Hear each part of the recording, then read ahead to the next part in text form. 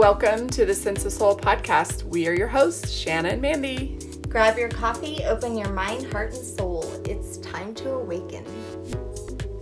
Today we have with us Janet Faust. She is an author of 7 books, a certified coach, a resilience facilitator, the podcast host of 2 podcasts. She is a speaker, a mindfulness and meditation teacher. And today she's joining us to talk about her upcoming book called Microdosed Mindfulness. Thank you for taking the time to come on Sense of Soul. I'm really excited to be here. I've listened to a few shows and gosh, how'd I miss you guys? I'm thrilled to be here. This is great. Thank you. It is fun. It's so fun to meet people like you. We feel very blessed. And I love the name of your upcoming book, Microdose Mindfulness, because of course, we only hear microdose lately with the word mushrooms attached to the back of it. And so it's a trending word. And I also love that you chose that name for me because I found that I wasn't microdosing it.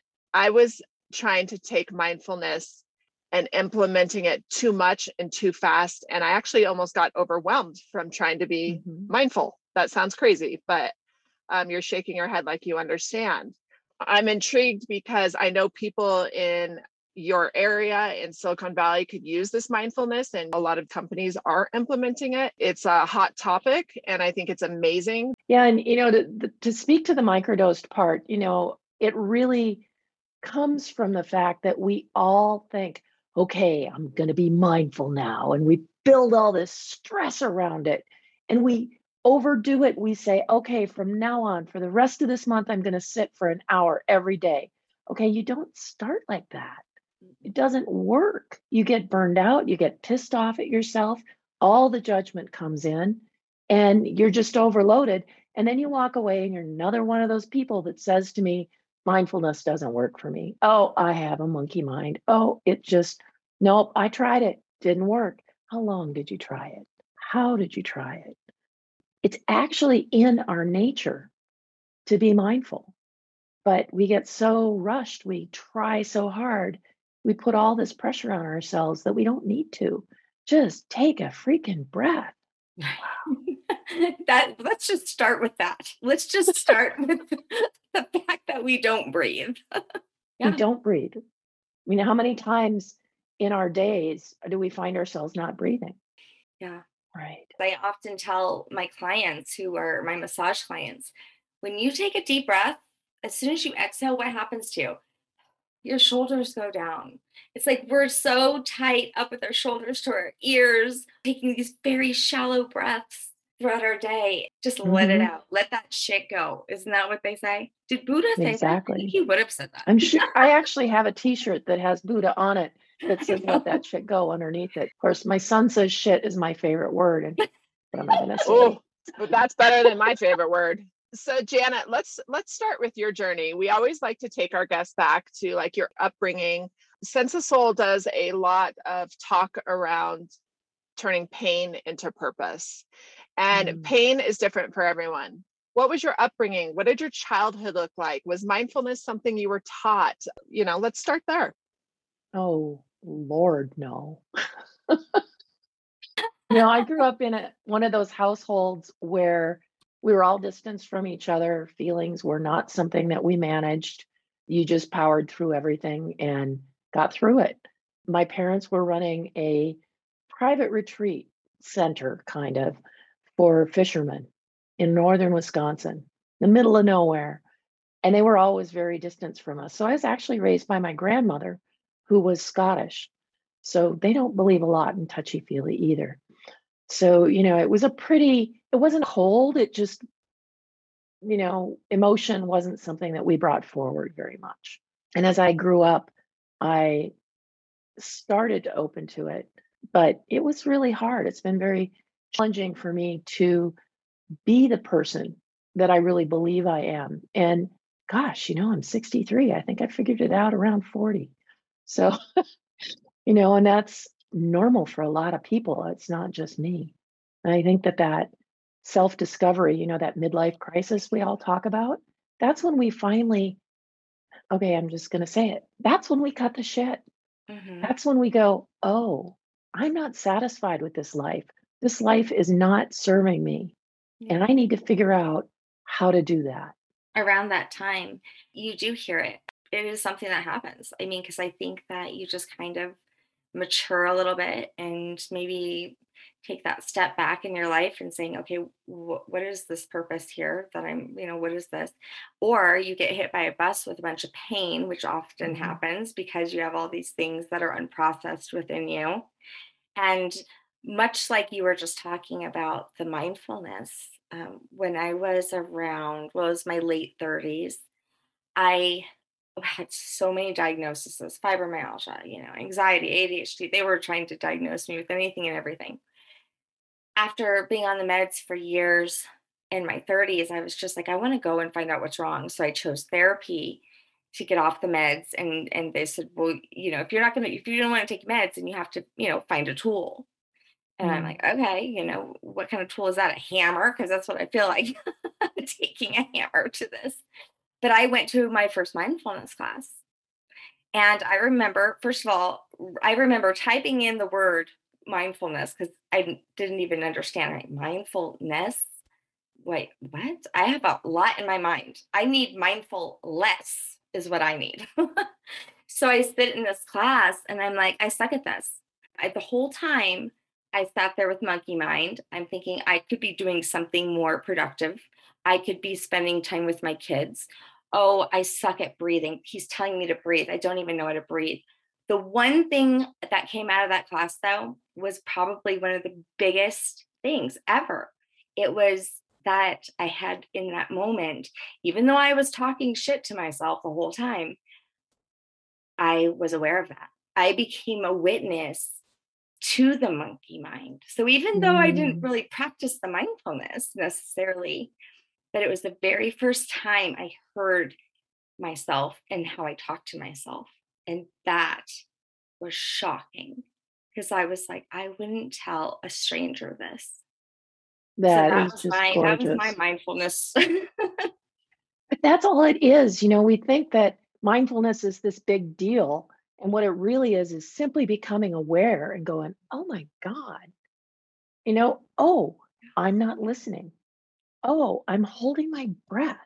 All those things. And all mindfulness is noticing. And once we start noticing, then we just need to celebrate. Wow, I noticed I wasn't paying attention. And that Yeah. is a mindful epiphany that we should all embrace. And that is what microdose mindfulness is about. Wow, I can't believe that I wasn't paying attention. Yeah. Okay, My whole pay life. attention. Yeah, right? Right. Mine too. And I mean, and now I can't even brush my teeth without wondering where that water's going. Just awareness to the most simple things can take you down also rabbit holes Mhm. or the holes down your sink. Mindfulness to me at first was, I felt like it was so difficult, but it's not. It's like you said, we just complicate everything. We do. My first experience with mindfulness was somebody telling me to meditate and that what I needed to do was stare at a candle and that would make me mindful, not mindful, but help me meditate. And in my mind, these were a long time ago, I thought I would become Caine from, Kung Fu, the movie, the show. I was like, okay, then I'll be able to like totally observe everything around me and know when somebody's sneaking up on me or whatever it was. I thought it would make me instantly aware to stare at that candle. I was so disappointed.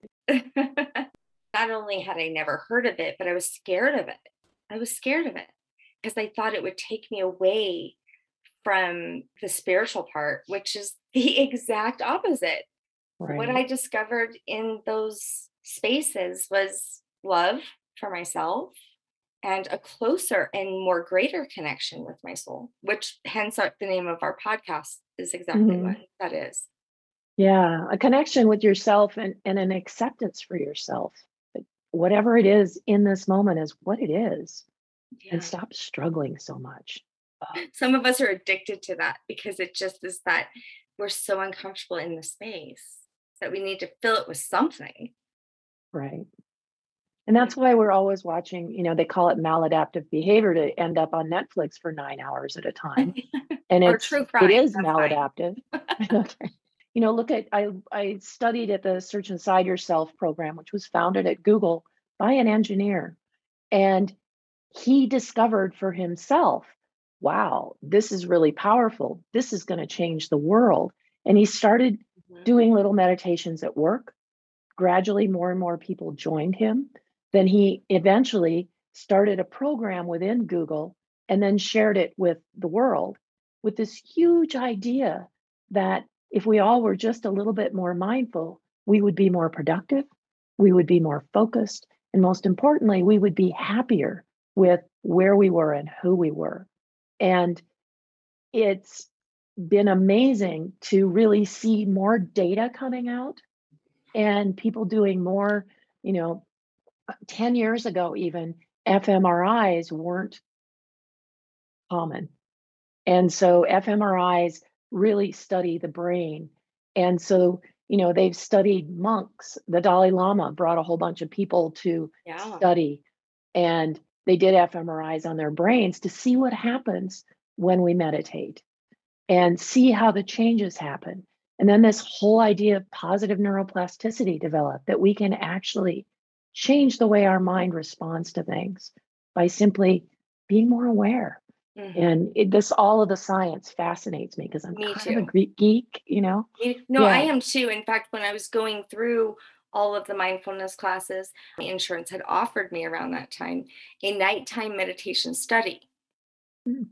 Now, honestly, they called me, they asked me a few questions. They said, you don't qualify for our study. I was too stressed for their study. And I was like, dude, I'm at a good place right now. I just figured out mindfulness. And they're like, you're doing everything good. Keep doing it. But I was so excited. I started doing it for myself. I started to see this huge change in me. I was sleeping way better than I had my entire life. I was more clear. I was more present. I didn't have as much pain all of a sudden. So I too wanted to figure out what is happening and how is this doing that? Of course, that's my brain. I need to understand why. I can't just accept it. And so I did some research and I'm like, well, that's very interesting. When I'm dropping down into these very deep levels, my brain, my pineal gland is actually releasing the hormones that I needed, like melatonin to sleep, serotonin that I was taking in pill form, all of the things that my body and my mind needed, my brain was producing in those deep levels of meditation. Yeah. It's And shocking. one of the things that I learned, I don't know, fairly recently was about how the vagus nerve really affects Oh, us and how girl. that taking a breath and a long, deep exhale can totally change you physically, Yeah. mentally, everything. Yeah. And we are afraid to do that because somebody might see it or it I might know. be woo woo. Well, and why don't Dude, get people on know it. that? I just went through a long journey of discovering the vagus nerve because I had post-COVID symptoms and I was having these upper digestive issues. And here I am, someone had suggested I work with the vagus nerve to stimulate that because that's what it is. It's damage to the vagus nerve. Your body's not, responding as we get older, our cells getting smaller.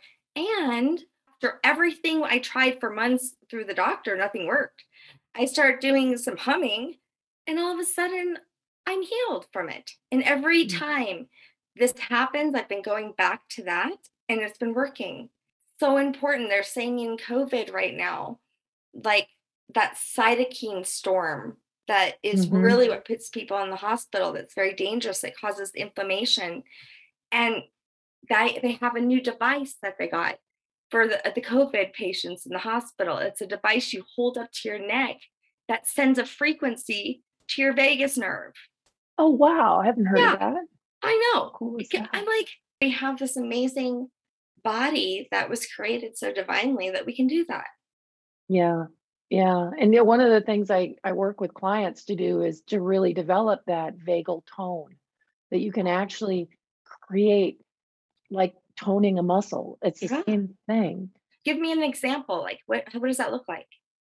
Well, it's really just about how we breathe.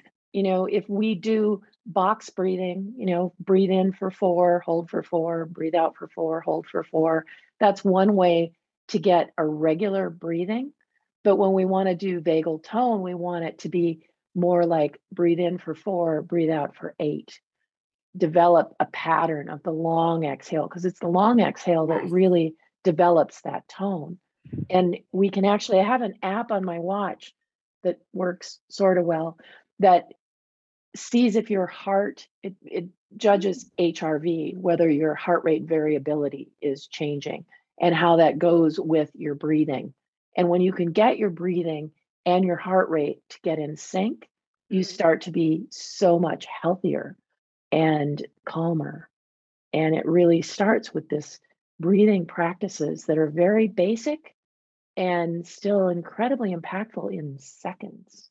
It's amazing, wonderful stuff.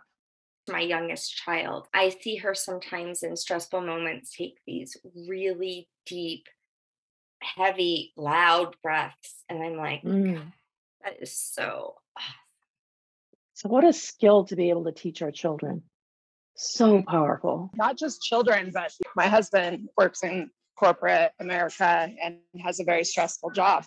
He cannot, in his mind, put together that you can be more productive if you practice mindfulness. In his mind, that doesn't make sense to him. He doesn't understand how you can sit there and take time away to be mindful and get things done. Can you talk about that? That is so the beauty of the microdosed part. For all the people that say, I'm too busy for this stuff. Oh, no, I'm not going to do it. Oh, it's going to take me all day. All those things that we tell ourselves. It's kind of like we also tell ourselves about multitasking, that multitasking is effective. Bull. It's not. Because, for example, we are checking our email, right? And we're answering an email. It's a really important email, and the phone rings, and it's our boss or somebody really important to us. But we're still finishing the email. Do we finish the email? Do we answer the phone? We go back and forth for maybe 10 seconds. But in the meantime, our brain is exploding with what should I do? What should I do? And we kind of kick in that fight or flight response. And all we really have to do is just stop, take a breath, and answer the phone. But the disconnection of trying to do both at the same time can disrupt our minds for a very long time. Even when the tone goes off that says, hey, you've got email, even if we don't answer the email, the studies show that we are distracted for about 20 seconds. So if you add that up throughout the day, it's insane. So if we can stop trying to do so much and focus on just what we're doing, be present with this task that I'm doing right now, then that makes all the difference. And it makes us more productive because we're not scattered. I used to write code. How many times have we gone through our day going, I'm going to power through this. I'm going to get it done. I'm going to do all this stuff. And then we go, oh, I have to go back and redo that because we weren't present in the moment. It's interesting that you brought up the fight or flight. In recovery, I help a lot of people struggling with addictions. And we always feel like we're kind of in fight or flight, and that's our baseline. I feel like the nervous system has a lot to do with this. And I see a lot of these people that have addictions issues getting prescribed a lot of medications that have to do with the nervous system. They also teach mindfulness. Like if we just slow down, can our nervous system reheal itself? And are we walking around as a society in so much flight that we're doing damage to our nervous system? What do you think? Yeah, it starts with the trigger, right? Oh, if I'm addicted to food, we'll make it something. Pretty much all of us have some kind of food addiction. Oh, I need more chocolate. I'm suffering right now and I need more chocolate or whatever it is. And we recognize that trigger, then that's the beginning of mindfulness. Even if we go eat the chocolate, we recognize the trigger. And that's what Shauna was just saying about how she came to this epiphany, like, oh. And there's 2 steps to that. I'm also a tiny habits coach. And one of the things that BJ really talks about is that we don't celebrate when we notice. If we go, oh, I really need chocolate right now. I don't really need chocolate right now. Okay, I'm going to celebrate that I noticed that I didn't need it right now. I'm going to celebrate that I was aware in this moment. And when we do that, we trigger endorphins. We have all kinds of wonderful things that happen. And it helps us to make that shift. But when we take these medicines that are supposed to help us, it dulls our ability to notice because that's what it's supposed to be doing. It's supposed to be deadening us, deadening our nerves, deadening our awareness. That's not helping us at all. It distracts us, but it keeps us in a loop that's very harmful. And so for me, when, working with things like addiction or repetitive things or OCD, noticing, just keep noticing every time you get a second to notice. And the more you notice, the more it aggregates, it titrates, it has the same effect as microdosing mushrooms. But hopefully that's not your addiction. Have you ever tried mushrooms? I mean, you don't have to answer if you don't want to. I'm a total lightweight with any kind of drugs. Even the microdosing? Mandy was kind of sensitive to it too. I did it for a few weeks, and I tell you, I had a hard time not being mindful. And number two, I was actually multitasking, noticing that I was multitasking successfully, though. It was like I was writing about microdosing, and as I was writing, I could feel the wind. I could, feel it on my skin, but yet I could hear the dog, but yet I'm on the paper. And it was all happening at once. I guess a good trip. Wow, that sounds wonderful. I might have to give it a try. Yeah, I did it for like 3 weeks. I was kind of journaling and kind of the guinea pig, just with the experience so that I could share. And yeah, and no one could tell that I was microdosing. Is very, low dose. And actually I'm a mom of 4 kids, and I went about my life being extremely present with them. I bet they really appreciated that. I know, right? Exactly. And, I had like tunnel vision. It was like I could only focus on what was in front of me at the time. I didn't even have like peripheral, not just vision, but, kind of like that you could maybe hear what's going on the sides. I didn't have any of it. It was so strange. But yeah, it was very cool for someone with ADHD to experience that, because it was pretty major. But you talk about on your website that caregiver's dilemma.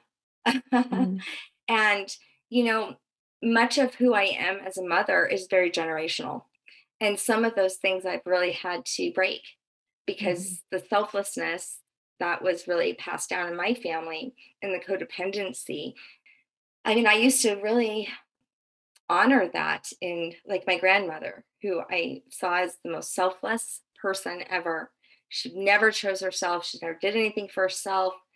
Always, outside, loving, giving, emptying it out. And I really admired that. So it was definitely, big part of my journey once I became aware. So the mindfulness then took me to that awareness. And that was huge. Yeah, that really is huge. It's amazing how long it takes us to recover from our history. And then there's this epiphany and we go, oh, I don't need that anymore. Yeah. And it's mind blowing. There's a really cool story about Gandhi that reminds me of what you said about your grandmother, that somebody said, how can you give all the time? And he said, well, I'm not giving for them. I'm giving for me, because I get it back. And it's that the beauty of generosity is just amazing. And we don't allow ourselves really to give that weight. If we give $1 to somebody on the street, or we give a kind word to someone who really needs it, we need to celebrate that within ourselves. I guess one of the things that I've learned most over the last few years is that celebration is one of the most powerful tools in our kit to help us feel better. Like, wow, I gave that comment to that person and it made her smile and she was really sad. And so I don't have to dance, but I can certainly celebrate my heart. And that's powerful. That is powerful. And you just really hit something. I went through this kind of like transition period when I finally found self-love, and I realized, because I had been seeking outside of me, I went through this time where I was really, really happy about that. I felt very free, and I was very proud of myself for it. But I battled with saying no, right? The people pleaser in me kept on trying to come up. And I remember having to really kind of just sit with myself and say, wait a second, just because you found self-love and just because you're trying to break the pattern of maybe never having self-love in your family doesn't mean that you're not who you are, though. You Mhm. are a very compassionate, giving person. And so don't feel bad or see it negative every time you say yes, because sometimes your soul is saying yes. You know what I mean? Like, you will push those boundaries to help someone who you love or who's in need.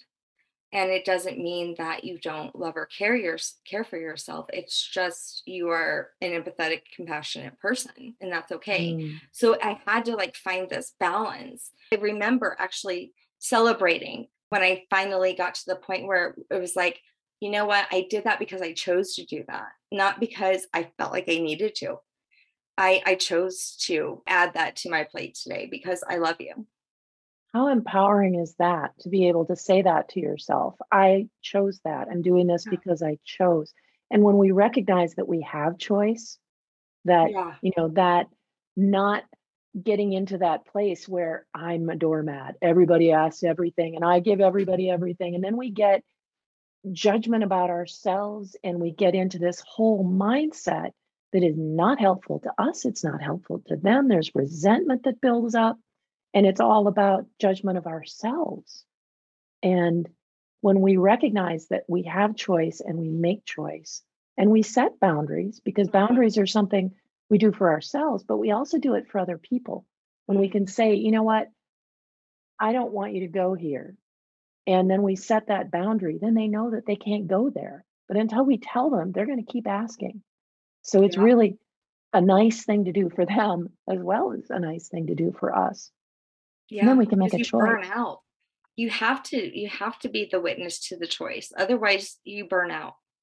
And I know Mm. for myself doing the podcast, which is a huge thing for us, it takes up many, many, many hours a week, probably more than any job I've ever had, except for being a mother, that you have to find that balance and you have to have the boundaries with yourself, I think is probably far more hard than having them with other people.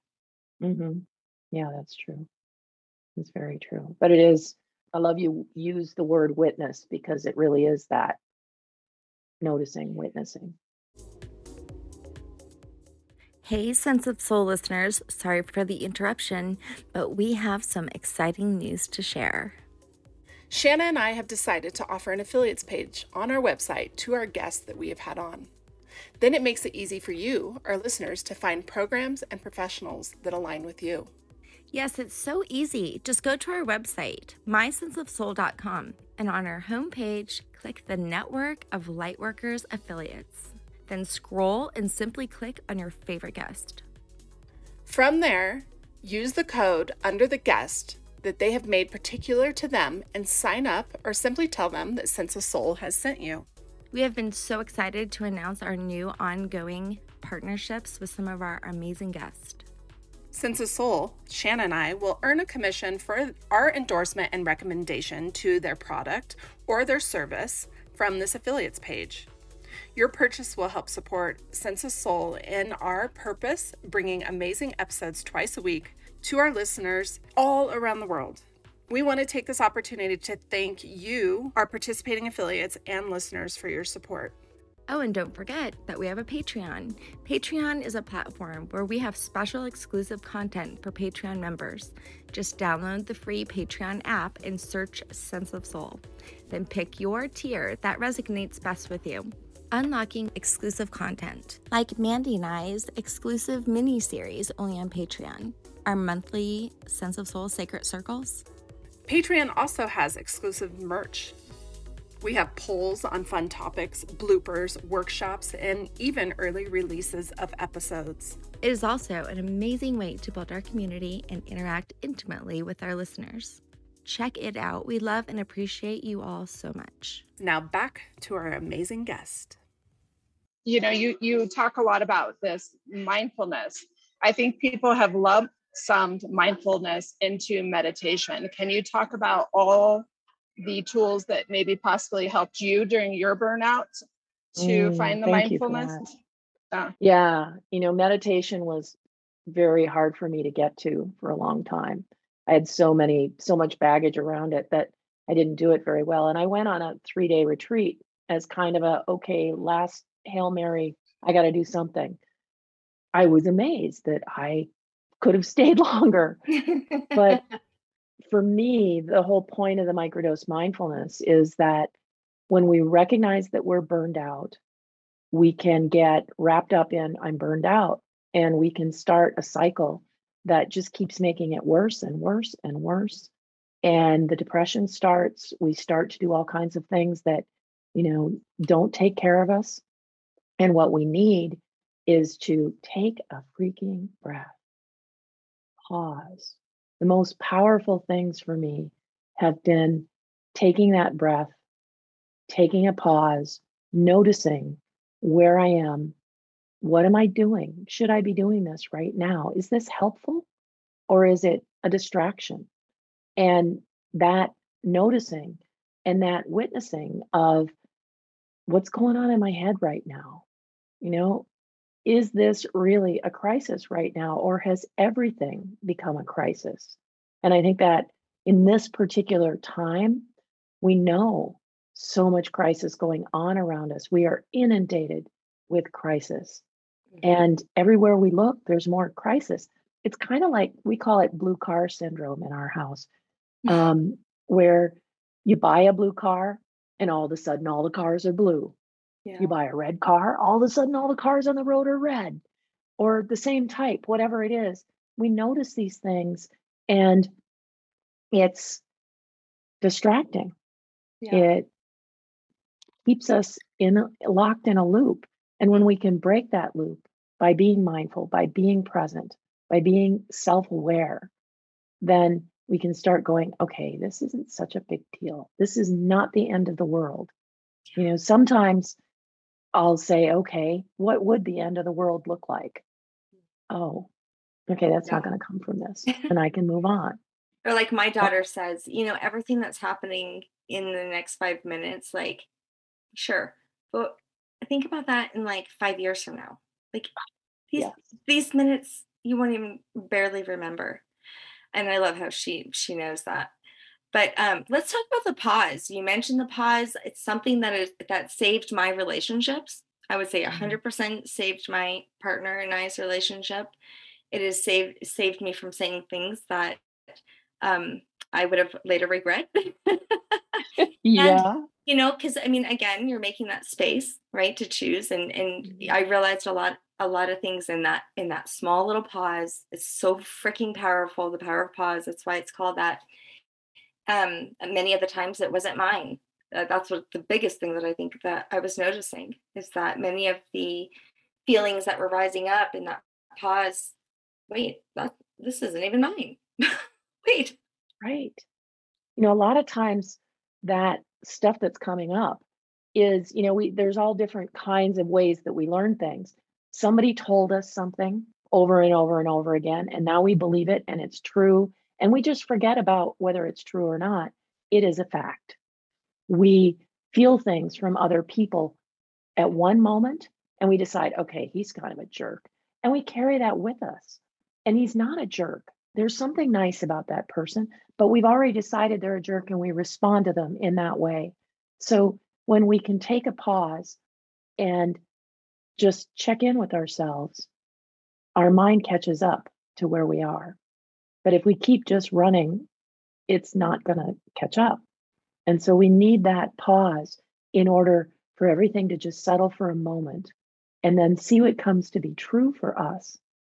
It's also incredibly important, and I kind of hear that you probably found this with your partner, that when we pause, it allows them to pause. And it's just as powerful. And, if somebody is going off about something, instead of responding and reacting to it, we can pause and respond to it. Totally different animals, and so powerful. So, so powerful, because instead of you like literally being like on these patterns, right? And on this loop unconsciously, just spewing Mhm. out, all of your pain and all of this stuff all over everybody. You just take that deep breath and that pause. And a lot of times, one of the first things I do after my breath is I kind of just have this discernment with my body. Like, where is this that I'm feeling it? What's happening here? Let me process first. Like, because you have control of it. It's just taking control of your energy, listening to your body. I mean, there's a lot that can go on in that pause. I mean, Right. protection can go on in that pause. Like you said, kind of sitting with it, because then you get to choose to respond and react from a place of being very conscious. Mhm. And something people don't recognize when we say this, when we talk about the pause, they're like, so how long is that pause? Right. Okay, so Pause let's just button. do that right now. Yeah. Okay, we're done. Our brains work so fast and we don't give them credit. It can be a millisecond and that can be enough. Yeah. And when you do that enough during the day, you start to realize, you start to recognize, you start to witness more, and everything changes. I had a guest on my podcast a little while ago. You guys should know her. Her name is Toy James. And she wrote a book about having conversations and the importance of that pause in conversations, because she's one of those people who needs to be able to process. And so she's teaching people, especially in the corporate world, to be okay with, okay, just give me a second. I just need to process that. And then she does, and she comes back to it more intent, more on point, more herself, with an understanding of what it is. It doesn't have to take long, but for many people, they pause. And honestly, it still drives me crazy on occasion, I but know. I can Yeah. recognize that that's what they're doing. And you know what I realized, because in my mindfulness classes, and I did a lot of cognitive therapy because I was trying to not be on meds and trying to understand myself, was that the reason why I wasn't having good communication really with people is because the whole time they were talking, I was thinking about what I was going to say.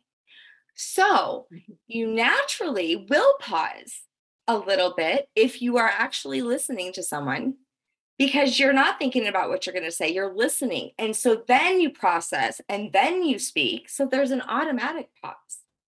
Yeah. Isn't that interesting? And so I've had a hard time. So what she challenged me was watch people's lips when they're talking. And even my ADHD brain was like, oh my God, their lips are so dry, or oh my gosh, they, stuff like that. But it's true. If you are listening, then you're not thinking. And so then when they're done talking, then you are processing what you're about to say. So there's almost a natural pause. Yes. And also pausing after they're done speaking is really important, because they may not be done yet. And a pause is so powerful in a conversation, especially a difficult conversation. I'm just going to sit here and let you finish that, because we're all thinking, and things come up afterwards and you're like, oh, I should have said. Well, Mhm. give people time to do that. You know that feeling when you can't say goodbye to somebody and it's like that, it grabs your throat. It almost is like someone has literally put their fingers like around your vocal cords, and Mm.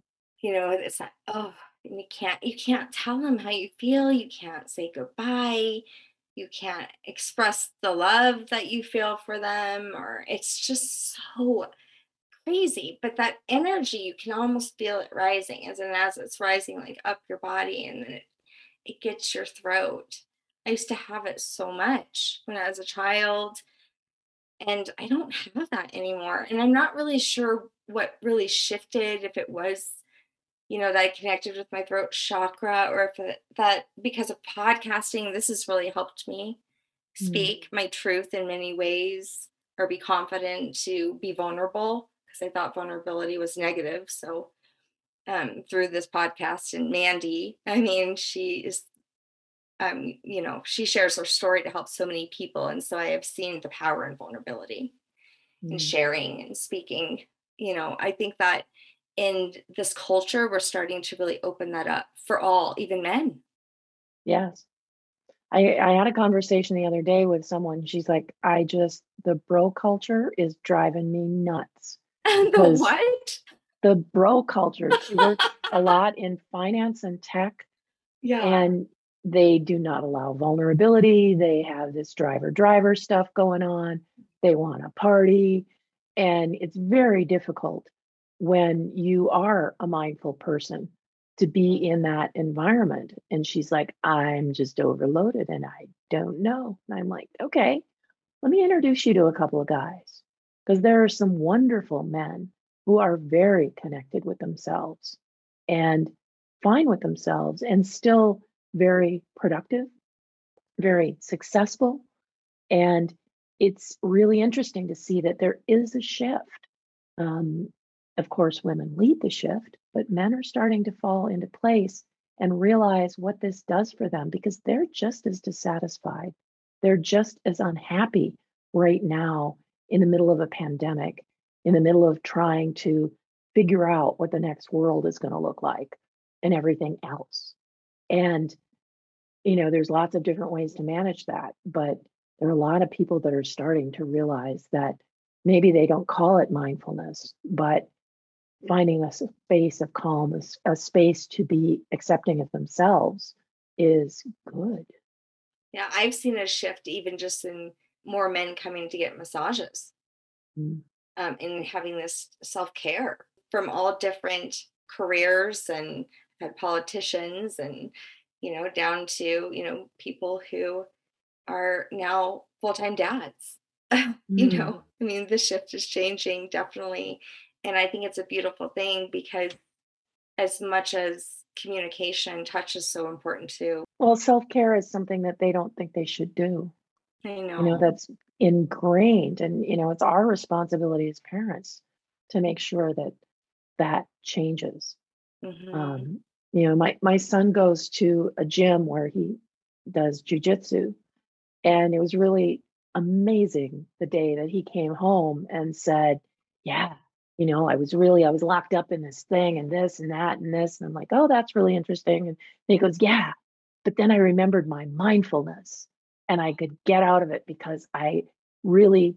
Stopped thinking about what I was supposed to do, and I was just there. And I was like, "Oh my God, I'm so happy." You Oh, know? yes, you should be proud. I Yeah, know. it's so But cool. see, I mean, what happens if we all get on board and we all teach our children mindfulness and self-care and self-love and empathy? I mean, sounds like a pretty good future to me.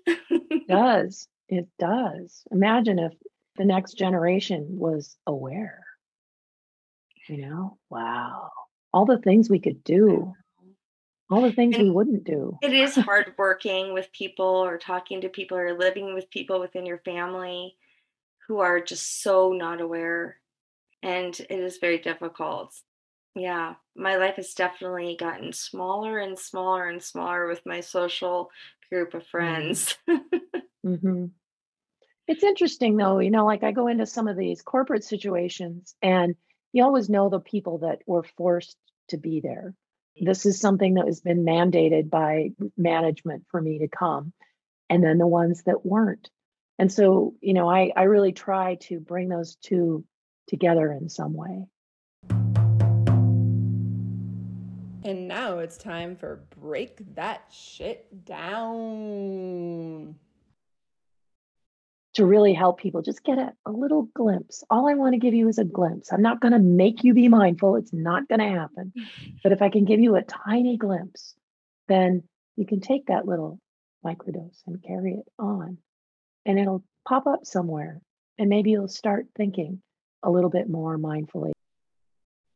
Ah, Gosh, that's so awesome. Mhm. Well, why don't you tell us about your website, your podcast, where they could find that, your new book or all your books?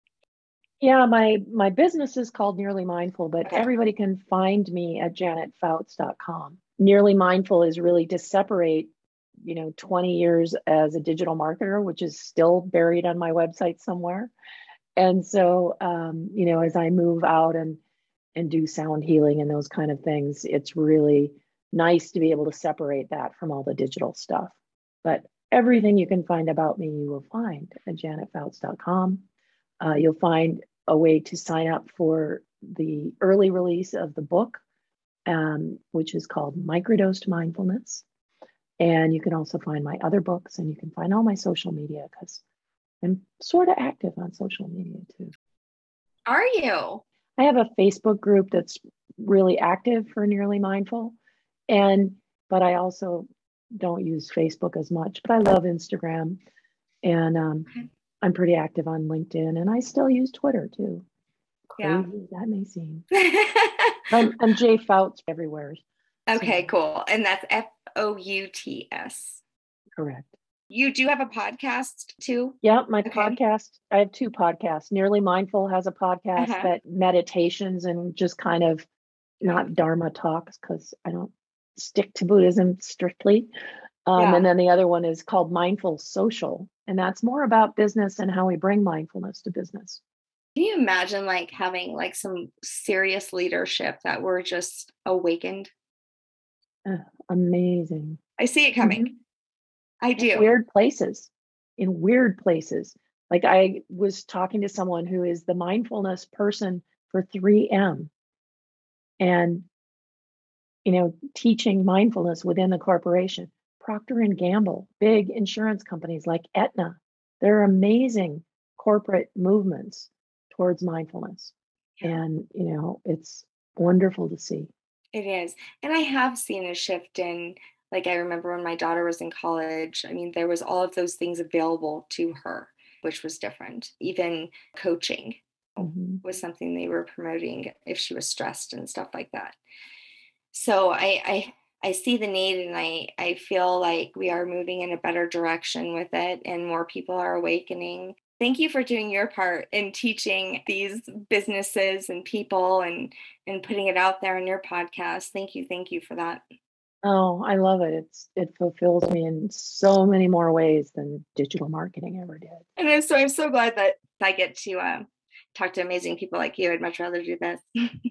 Oh, it's been such a pleasure to talk to both of you. I love conversations like this that just flow. And it's not like, here's my 9 questions and we're going to go over it. I hate that. Yeah. Because it's not uncomfortable. Useful. Yeah. Yeah. I never want to be that kind of podcast.